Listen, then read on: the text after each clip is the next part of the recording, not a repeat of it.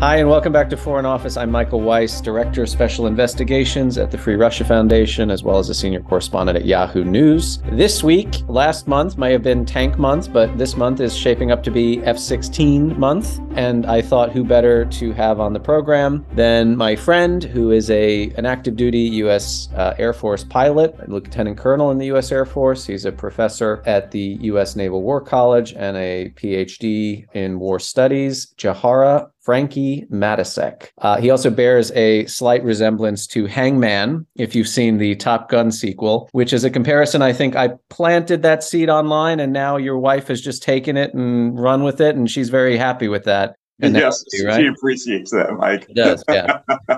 So I just wish I had the body like him still. All right, dad bod awaits all of us at some point, even those of us who don't become fathers. But I wanted to bring you on because you and I have been friends we got to know each other at the start of the war. I forget how, but we were introduced and we began chatting about basically every facet and detail of security assistance to military strategy, to Ukraine's capability, to Russia's lack of capability or dismal performance, dashed expectations. But now, we're in your wheelhouse here. We're talking about air power and airframes, to be exact. And let's start with sort of the sort of news that's come out of both Kyiv and Washington, D.C. So the Ukrainians that I've been in touch with in the Ministry of Defense were very, very gung-ho for, as I say, the last month. We must get main battle tanks from NATO nations. Nobody expected them to get Abrams, but they did. And that seems to have been a kind of drug deal between Biden and Schultz to get the Germans to release the Leopard 2s, which they're now doing. Great. That's another huge impasse that has now been resolved. For the sake of combined arms warfare and the recapturing of Ukrainian territory, which the Ukrainians are still very intent on doing, including, by the way, Crimea and LDNR occupied areas,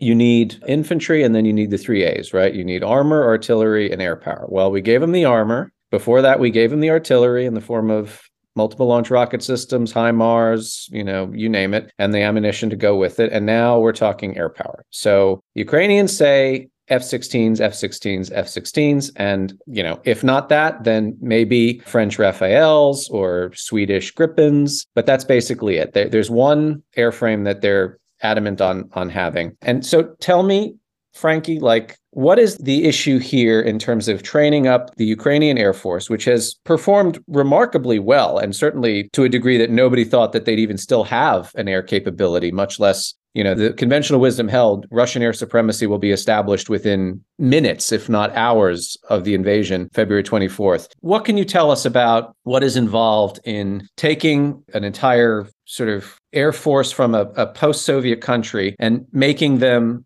fluent or familiar with a U.S.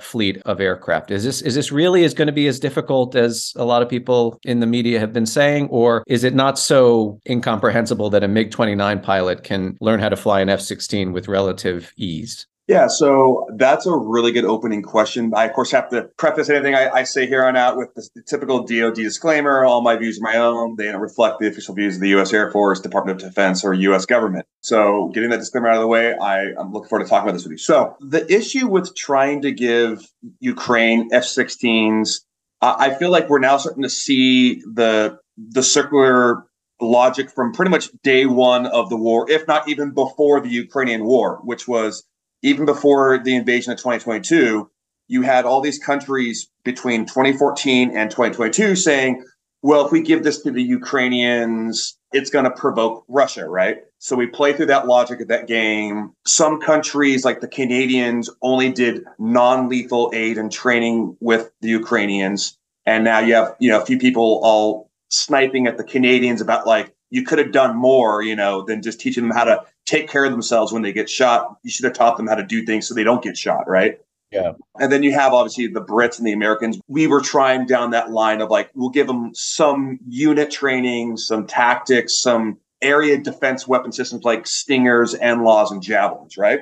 And then you see the war kick off. And then for the first 2-3 weeks, we don't know how it's going to swing. And then I'd say by about, I don't know if you got a chance to get into this, Mike, but it looked like around March 11th, March 12th, that's when I think at least the international community is like, oh crap, Ukraine's going to hold out and actually at least give Russia the fight we didn't think they were going to get. Yep. So then you start seeing the slow movement of like, okay, maybe we can start giving the Ukrainians ammo, small arms, more javelins, basically RPG, basically throw all that at them, right? Right. And I think it's sort of one of those stopgap of like, maybe it'll stop the bleeding, right? Maybe, they'll be able to make some pushes, get some gains back, right? And then we start hearing talk of like, well, the Ukrainians need American artillery, right? They need HIMARS. And initial reactions are like, no, it's too complicated, right? Let's keep giving them all the old Soviet thing, all the old Soviet weapons that a lot of our NATO allies still have, but they want to get rid of anyways, right? So we go through that whole logic now, that whole game. And at some point we go, oh, yeah, the Ukrainians really do need this, right? So then we finally give them, M777 artillery, HIMARS, right? And of course, this whole time, they're definitely not getting American Abrams tanks, right? Right. Any tanks the Ukrainians get have to be one of the old T-72 variants that the Polish, Romanians, the other Eastern European countries get. And of course, this whole time, as we're saying, if we give them, American NATO advanced weapons, the training, the logistics, and the maintenance, right? And I happen to, be cognizant of these types of meetings that were going on with regards to the Ukrainian Air Force starting to probe the U.S. and NATO about F-16s and other sort of NATO air power options available in September of this past year. And this is where it gets really nuanced and difficult because, and I think this is the mindset change that I think we're probably encountering in Western capitals right now with regards to this war, which is the Ukrainians need these weapon systems sooner rather than later. We continue with this bias of thinking they can't do the training, the logistics, and the maintenance, or they won't be able to operate them for more than a couple of weeks before they break and fall apart.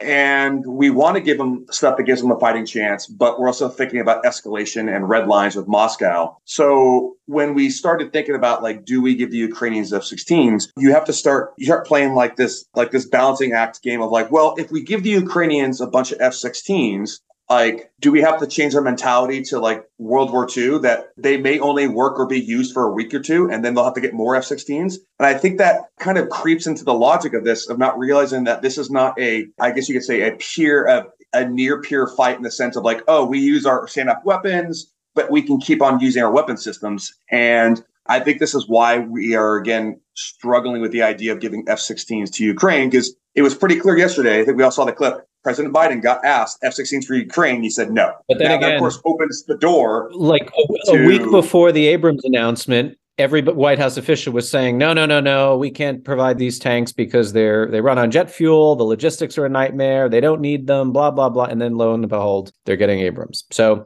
look, Ukrainians are perhaps naively optimistic and confident that they will get F-16s. It's a question of when. And I spoke to somebody today in the Ministry of Defense, and I put it directly to them. You saw what the president said. He was pigeonholed right outside the White House, I think. And the response was, yeah, but, he was caught off guard, and we kind of were expecting to hear no before we hear yes. And we've also been given reassurances that this negotiation or this kind of process is still very much in play. So I'm inclined to think Biden did not foreclose on the possibility just by saying no in that. I mean, he could have said not only no, but we won't let the Dutch, the Polish, or the Romanians provide F-16s or any other country that has F-16s. I mean, we're also forgetting the fact that it's weird that we compartmentalize our thinking on the Ukrainians for so long. I think we just do it. We do it out of habit of thinking like, we gave F-16s and Abrams tanks to Iraq, right? And we see how that turned out and how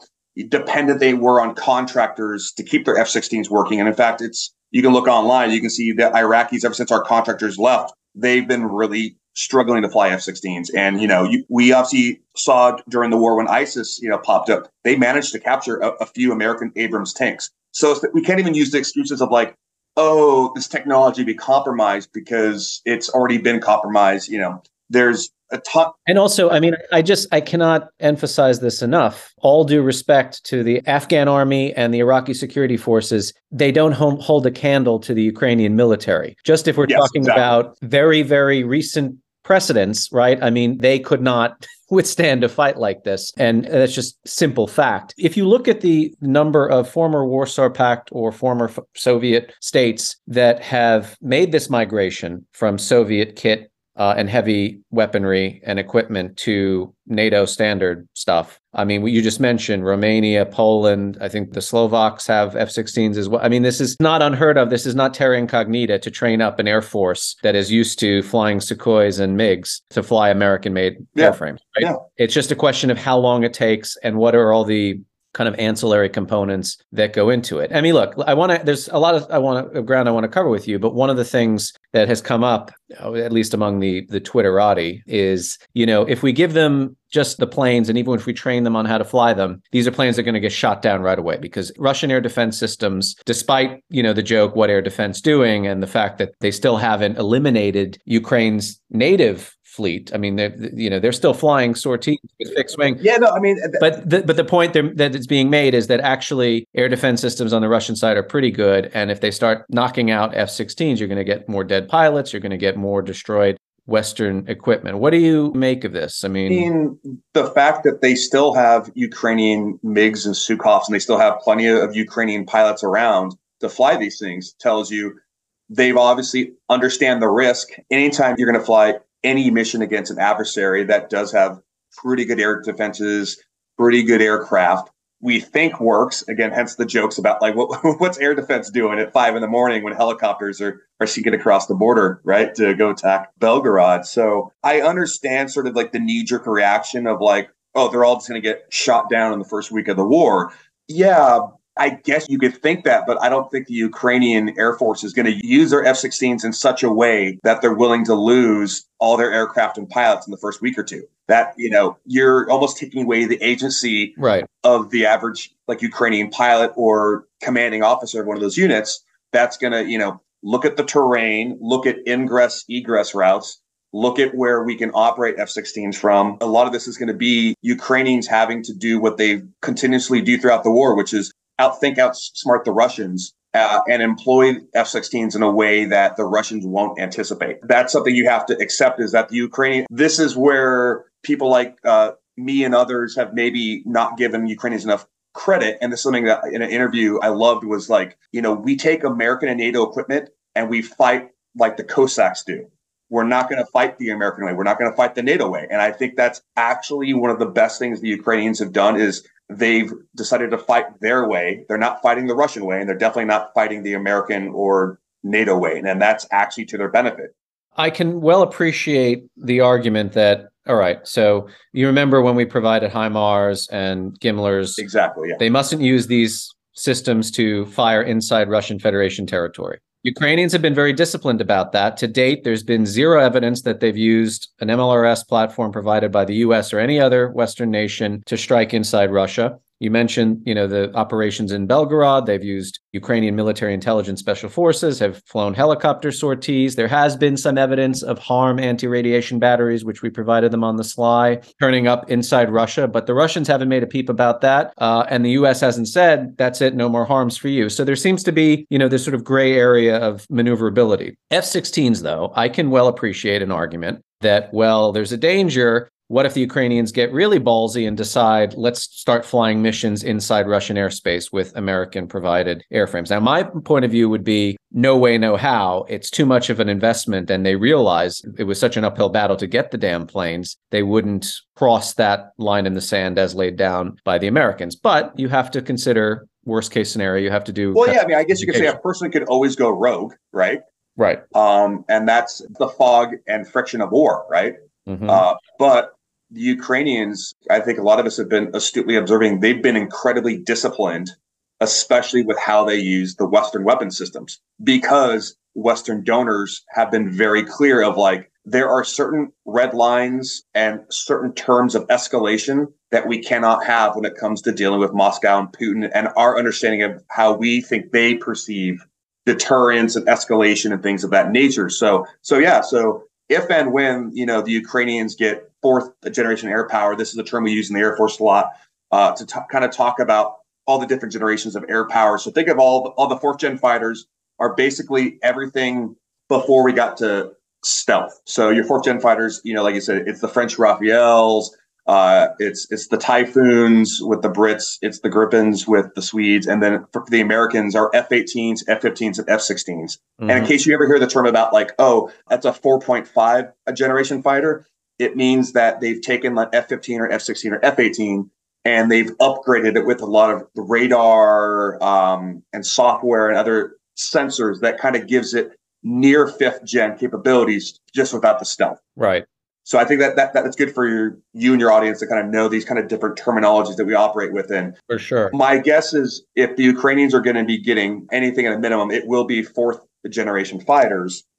They probably will not get the 4.5 because that has a lot of sort of extra secret squirrel things on the sensors and things of that nature. But seeing how the Russian Air Force and Russian air defense is working, they don't need that. I mean, more is always better and always nicer, but I don't see the U.S. or any NATO countries being willing to give up that extra sensitive technology and capabilities in case you do lose an F-16 with it. I mean, it's like the Abrams tanks are going to be delivered without the depleted uranium. Yes, exactly. In the armor, because that's just a violation of national security rules.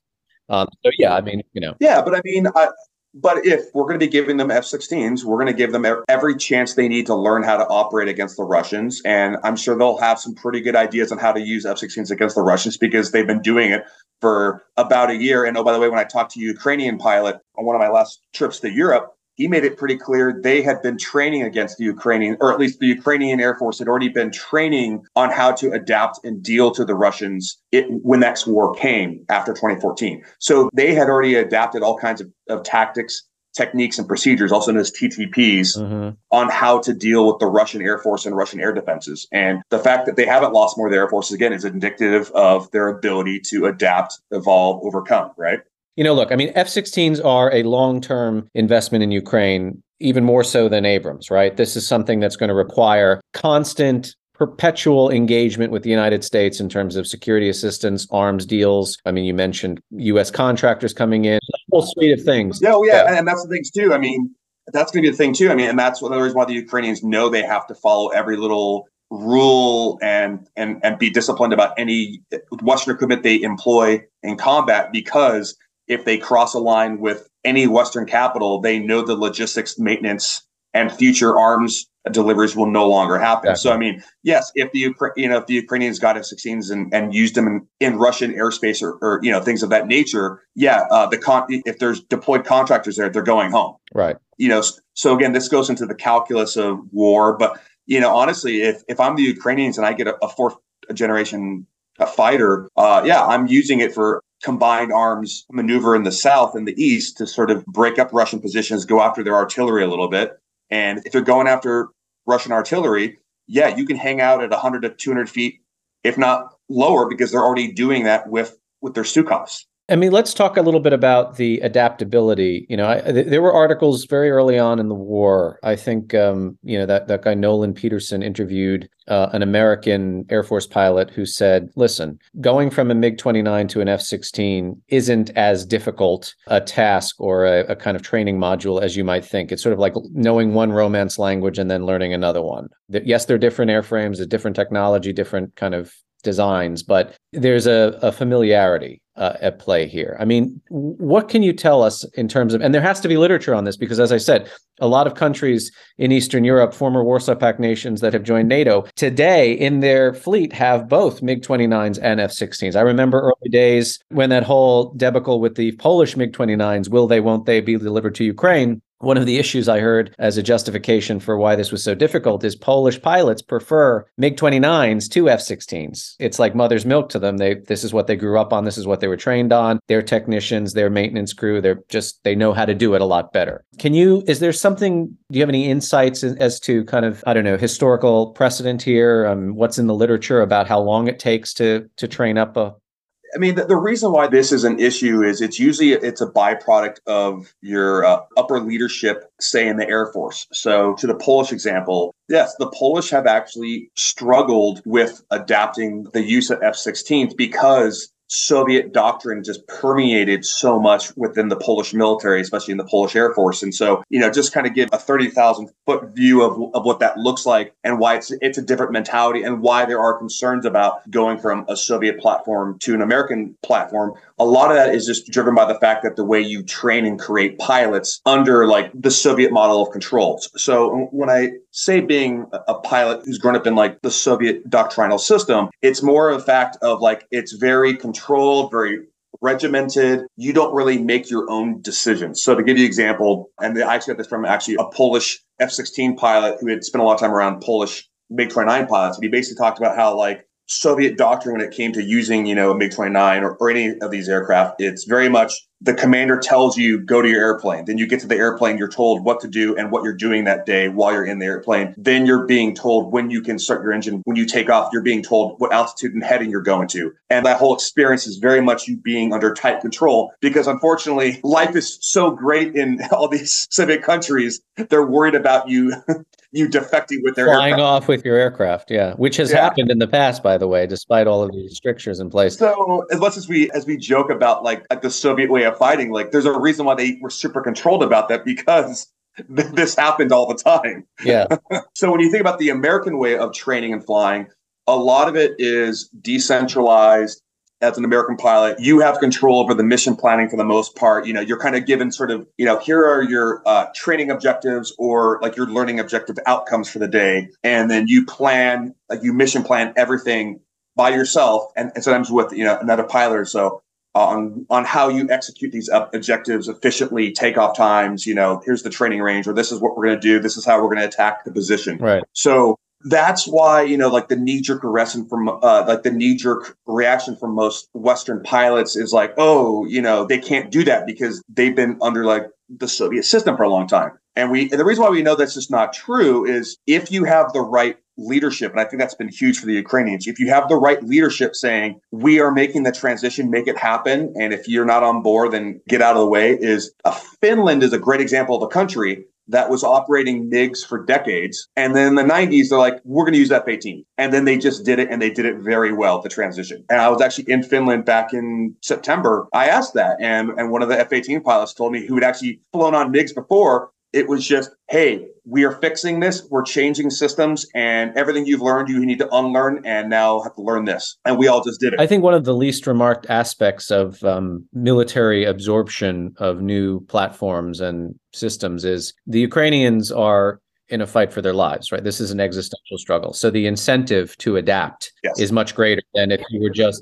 Yes, right. And that's exactly the thing with Finland was we're changing and adapting because we still view Russia, even in the 1990s, everyone was calling them like a bunch of Russophobes. And they're like, look, see, we were still right. We still see Moscow as an existential threat. So we're changing platforms and we're not looking back and we're going to be going this way. And now you probably heard this past year, Finland's getting F-35s now. Right. So it's the same thing with Ukrainians. People don't realize how much existential threats usually change the way you think about problem sets and issues. And if it doesn't, it means you have bad leadership. I know that there's to kind of contradict the bullishness on the Ukrainian side about how they will win the war and they're going to get everything they want. There's a great deal of frustration in that they still feel that no matter how many times they upend expectation, they can't use HIMARS. Sure, they can. Kyiv is going to fall in 3 days. No, it didn't. They can't do a counteroffensive. Kharkiv and Kherson happened. The winter now, it's frozen and the Russians are gaining in Bakhmut and Soledar, etc. They still think that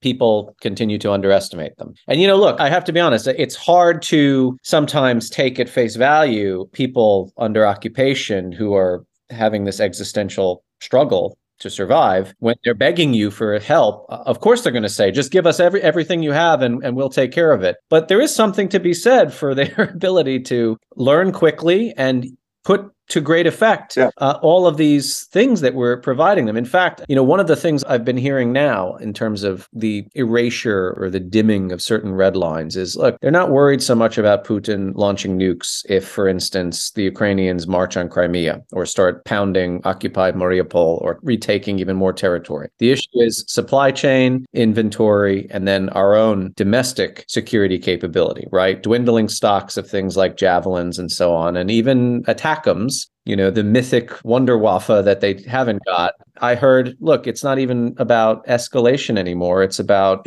these missiles cost what, $900,000 a pop, around that mark. And when we first gave them GMLRS, what they ended up doing, and this is totally logical and understandable, is they were firing them at anything that moved, right? There was no economy of usage because they had to adapt to the fact that they now needed to be more discriminating with their artillery. Just do that, coming back to the Soviet doctrine of just pound the shit out of everything with everything that you have at your disposal. No, the Western way of war is slightly different. But again, they've adapted. And it's now been, August or July, they got the first MLRSs. It's been 6 months plus. The U.S. has been sufficiently impressed by their growing economy of usage and their effectiveness. So again, it's a balancing act, right? And it's a testing, a proof of concept, right? Let's see what they can do with a little bit of something. And then once they show that they've done more than we anticipated, we give them more. And then we give them the next thing. And it's the same game around and around and around. Do we have any idea? It's hard enough to get a handle on the earthbound military component that has gone into this thing from the Ukrainian side. Do we have any ideas how many Ukrainian pilots there are in the Ukrainian Air Force? I mean, I remember talking to somebody early on who said to me, oh, well, we shouldn't just send the MiGs from Poland or Slovakia or, Bulgaria or wherever. I said, why not? I mean, if they need more, well, they don't have enough pilots to fly them. And I said, well, how do you know that? Have you gone to Ukraine and done like a head count of pilots that they've got and now have, post-war or after February 24th? No. It's I feel like a lot of these kind of on paper assessments have turned out to be flawed, to say the least. Do we know how many there are? No, I mean, open source. No, we don't. But the impression I've gotten from, people, I have some colleagues that were just in Ukraine this past week. The impression still seems to be they have at least over 100 and they could get more just by making more phone calls. And that's what I think, too. I think might also change these dynamics as well, as if we end up having to go down the road of like a foreign legion of fighter pilots. Okay, so to throw it back at you as to why that might be problematic, let's say you have Canadians, Frenchmen, Americans, Spaniards all volunteering to fly F-16s on behalf of Ukraine. They get shot down, they get taken hostage by the Russians. It changes things a little bit. Or does that not matter, given that you've already got a foreign legion on the ground, some of whom are getting killed? I think it's that. And oddly enough, in class today, we went down a rabbit hole discussion about this actual very issue. In 1948, the Israeli Air Force was comprised mainly of Western defectors from the U.S., Canada, and the Western militaries that had defected to Israel to help Israel in the war in 1948. So I think if you view this as an existential threat to Ukraine, which it is to its existence, just like people did with Israel in 1948, I think it creates a sense of urgency like it did with the creation of all these foreign legions in Ukraine over the last year. If that is a potential path that Ukraine chooses to explore, that is definitely a viable option. Obviously, from a U.S. and NATO perspective, U.S. and NATO might say things to the effect of like, we do not endorse such ways of fighting, but we have no way of telling you no either. Yeah, I mean, you can't stop volunteers from going over and doing whatever they can do when they're there.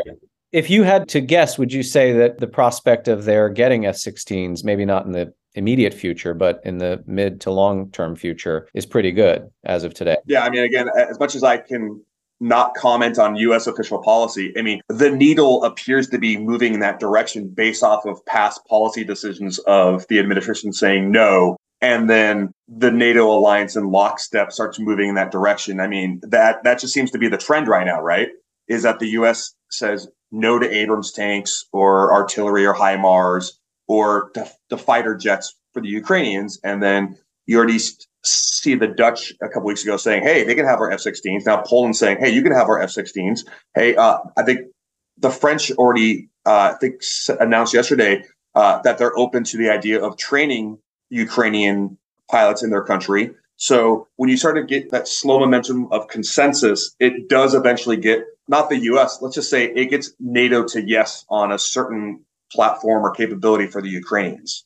So I think you could really insert weapon system X, everyone says no, and then there's that sort of snowballing of who's going to say they'll pledge or allow this, and then it eventually gets to yes once there's a consensus within NATO.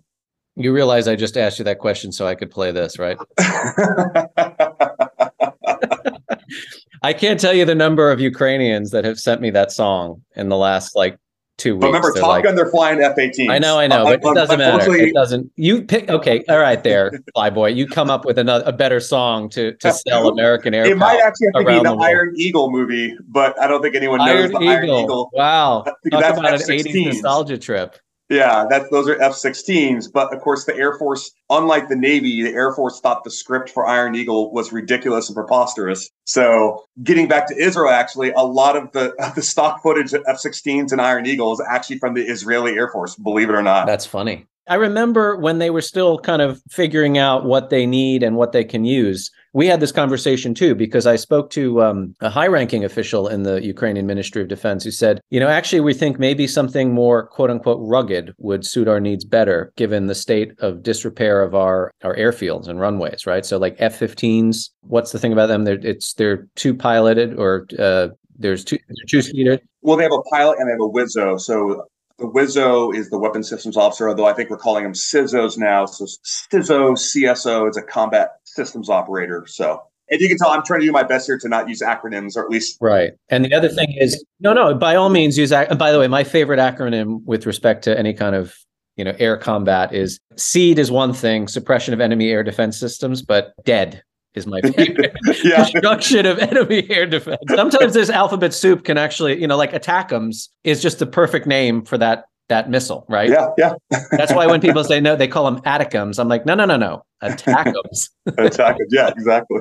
And then the other thing is, what is it? 2 engines? Because I remember hearing that, if an F-15 gets shot and one of its engines goes out, it can land with the other engine. So they're more. Yeah. For, I don't know. I mean, the Ukrainians were judging it based on the fact that there's a good likelihood that they can get shot down, or they're going to. Yeah, no, I mean, but if you're getting hit with like a heat-seeking missile, there's a good chance that it may also take out your other engine anyways as well. But again, most of the Russian air defenses are all working off of radar. So now it's just, if it takes out your wing, it doesn't really matter if you have an engine or 2 engines, because you've just lost it. Well, you can't fly that thing anyways. So when it comes to the ruggedness and durability of having an engine versus 2 engines, I think what we kind of have to get back to with a square one, which is, the Ukrainians just don't have the airfields and air bases and good operating surfaces, which is actually kind of problematic for doing dispersed operations, which is what the Ukrainians have been doing for most of the war. That's why they still have an air force, is because they dispersed and used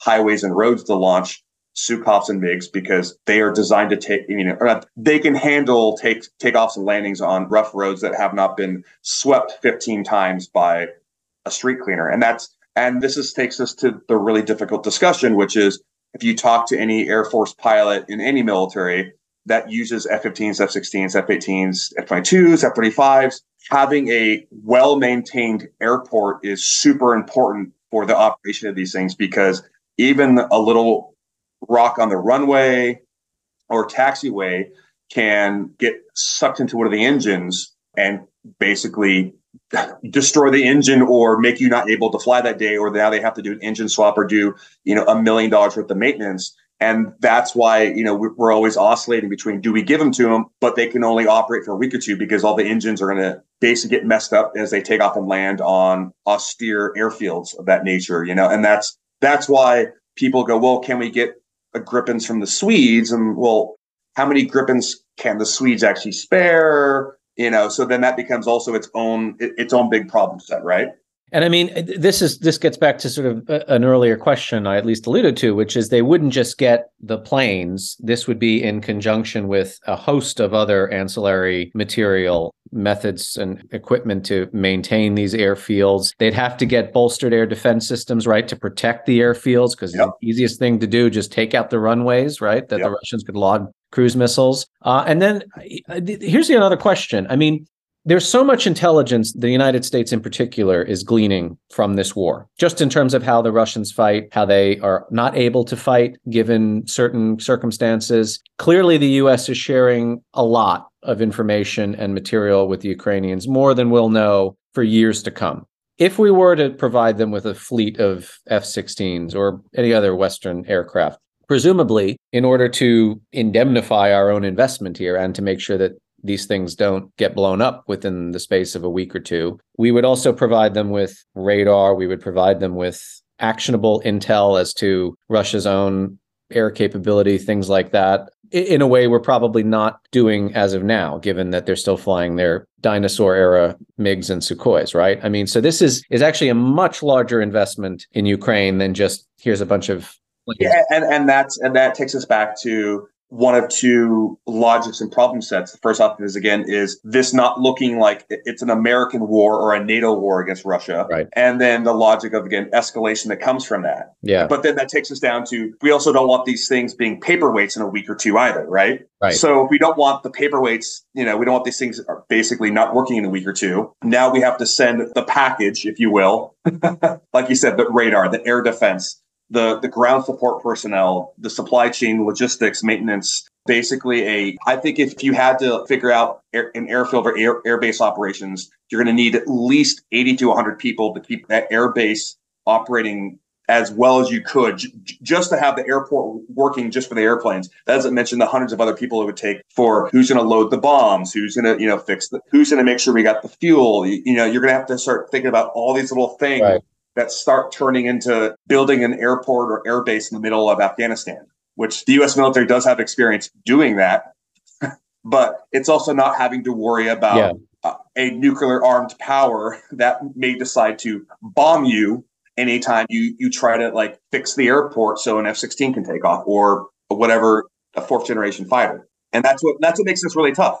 Right. And I've always assumed, and it may well be the case that this has happened already, the Polish press has reported that last spring, Poland sent MiG-29s to Ukraine stealthily under the guise of spare parts. So whether they disassembled the planes in Poland and then had them reassembled in Ukraine, I don't know. But that always seemed to me like a logical next step, right? If they're running out of aircraft or they need more aircraft or they just need the spare parts to maintain aircraft that have been damaged or worn out, give them the stuff that they currently fly, right? Yeah, I mean, and it sounds like there's still a couple of countries left that haven't given the Ukrainians all of their old MiG and Sukhoi equipment and, parts, if you will, right? So, but again, we also have to be realistic that what will the Ukrainian Air Force be in 2 to 3 years? Right. Because at a certain point, they're going to exhaust every MiG and Sukhoi component in the world. Right. And if there is no more Ukrainian air power in 2 to 3 years, that's also highly problematic as well. And it's also, we're reaching this sort of critical juncture where on the ground, a kind of NATO standardized military has come into formation, and in the air, Soviet era relics, right? So there's a disconnect here. I mean, presumably the Ukrainians can MacGyver their way into some form of combined arms warfare with Western armor and artillery on the ground, their own native infantry, obviously, and in the skies above, MiGs and Sukhois. But, they would much prefer, obviously, to have everything integrated in a Western. Yeah, no, and I mean, whoever decides to give the Ukrainians a fourth generation fighter, it may have to be framed in the logic of wording of we're giving, just like we gave the Ukrainians Patriot batteries to protect their major cities, we're giving them fourth generation fighters to protect their major cities. Right. It's a form of air defense more than. Yeah. I mean, so I could see a country, that maybe leans more, more neutralish in NATO saying, we're going to give them, this aircraft and they can only use it to operate out of Lviv or Kiev or a Dnipro or something like that. And you only use it to shoot down incoming Russian caliber missiles or something like that, I could see a country kind of, cracking open the door, a fourth gen fighter for the Ukrainians under that sort of, this is a defensive, aircraft only. Well, and, the reason they're getting Patriots, I mean, just very cynically so, is nothing to do with they need them for their own people and everything to do with you've got hundreds, if not thousands of Western personnel, diplomats, support staff in embassies in Kyiv who are under constant bombardment. They're hiding out in bunkers, the same as every Ukrainian. And the West needs to protect its own people with Western material, right? So at some point, you might say, okay, if there are enough Westerners in Ukraine as well, there's going to be an incentive or an impetus to provide Western airframes to keep the skies clear of incoming. Yeah, look, I tend to agree. I think we will get there on some model, probably the F-16, but the wheels turn very slowly. I totally get why it's going that way because there's just so many F-16s in the world. Again, Iraq has F-16s. Egypt has F-16s. Pakistan has F-16s. It'll be very interesting to watch this space because, again, in only 11 months and change, you've seen miracles have been performed in terms of security assistance. Things that they were told they'd never get in a million years, they now operate and are on the way. Yeah, no, and I even wrote an article a couple months ago talking about, one such pathway, if the Ukrainians and, certain neighboring countries agree to it, they could actually start having sister joint squadrons where Ukrainians are part of like a Polish F-16 unit or a Romanian F-16 unit. Geographically close, they have good ties, good relationships, shared culture, and some shared language where, that could be the beginnings of the transition. They keep saying like, oh, Ukrainians don't know how this stuff works. Well, look, we have Ukrainians a part of this F-16 unit at Poznan Air Base in Poland. Yeah, well, I mean, coming back to your earlier point about the Israeli model, you had, Americans, Canadians, and, Europeans flying Israeli aircraft and presumably then sticking around, becoming citizens and training up a new generation of fighter pilots, right? Yeah. All right, man. Well, a pleasure as always. The best episodes of the show are ones where I just talk to my friends and hit record. So that's kind of how I consider this. The language wasn't as salty as it usually gets. And I usually drop a few F-bombs here and there. There weren't as many memes as well, but make of that what you will. Anyway, Frankie, it was great to have you on. And look, like I said, it's F-16 month, if not F-16 year, in terms of the next big Ukrainian ask and anticipated receipt. So we shall definitely have you back to discuss this as the debate continues. Yeah, I'd be happy to celebrate whatever fourth generation fighter the Ukrainians get, either if the process starts next month or 6 months. But it needs to start sooner than later because it takes time to train people to fly airplanes in general. Yeah. I know we didn't get too much of the weeds on that, but it takes a few months to learn a new airplane. It takes a few months to learn how to fly with another airplane in formation. It takes a few more months to learn how to use your weapon systems and sensors in a way that keeps you alive and kills the bad guys out there. So this is not a just plug and chug in a few weeks. We'll be plucky and figure it out. Like, these are complicated systems and they cost a lot. So okay, well, watch this space, I guess. You've been listening to Foreign Office. I'm Michael Weiss. My guest this week is Jahara Frankie Matasek. He's a lieutenant colonel in the U.S. Air Force, as well as a professor at the U.S. Naval War College. Nothing he said reflects the opinion or viewpoint of the U.S. government or Department of Defense, only his own. So I just want to remind listeners, don't hold him to account, or don't hold the U.S. government to account for any nonsense he might have been pronouncing, as a certain Russian diplomat would have it. Anyway, we will see you next week. Thanks very much.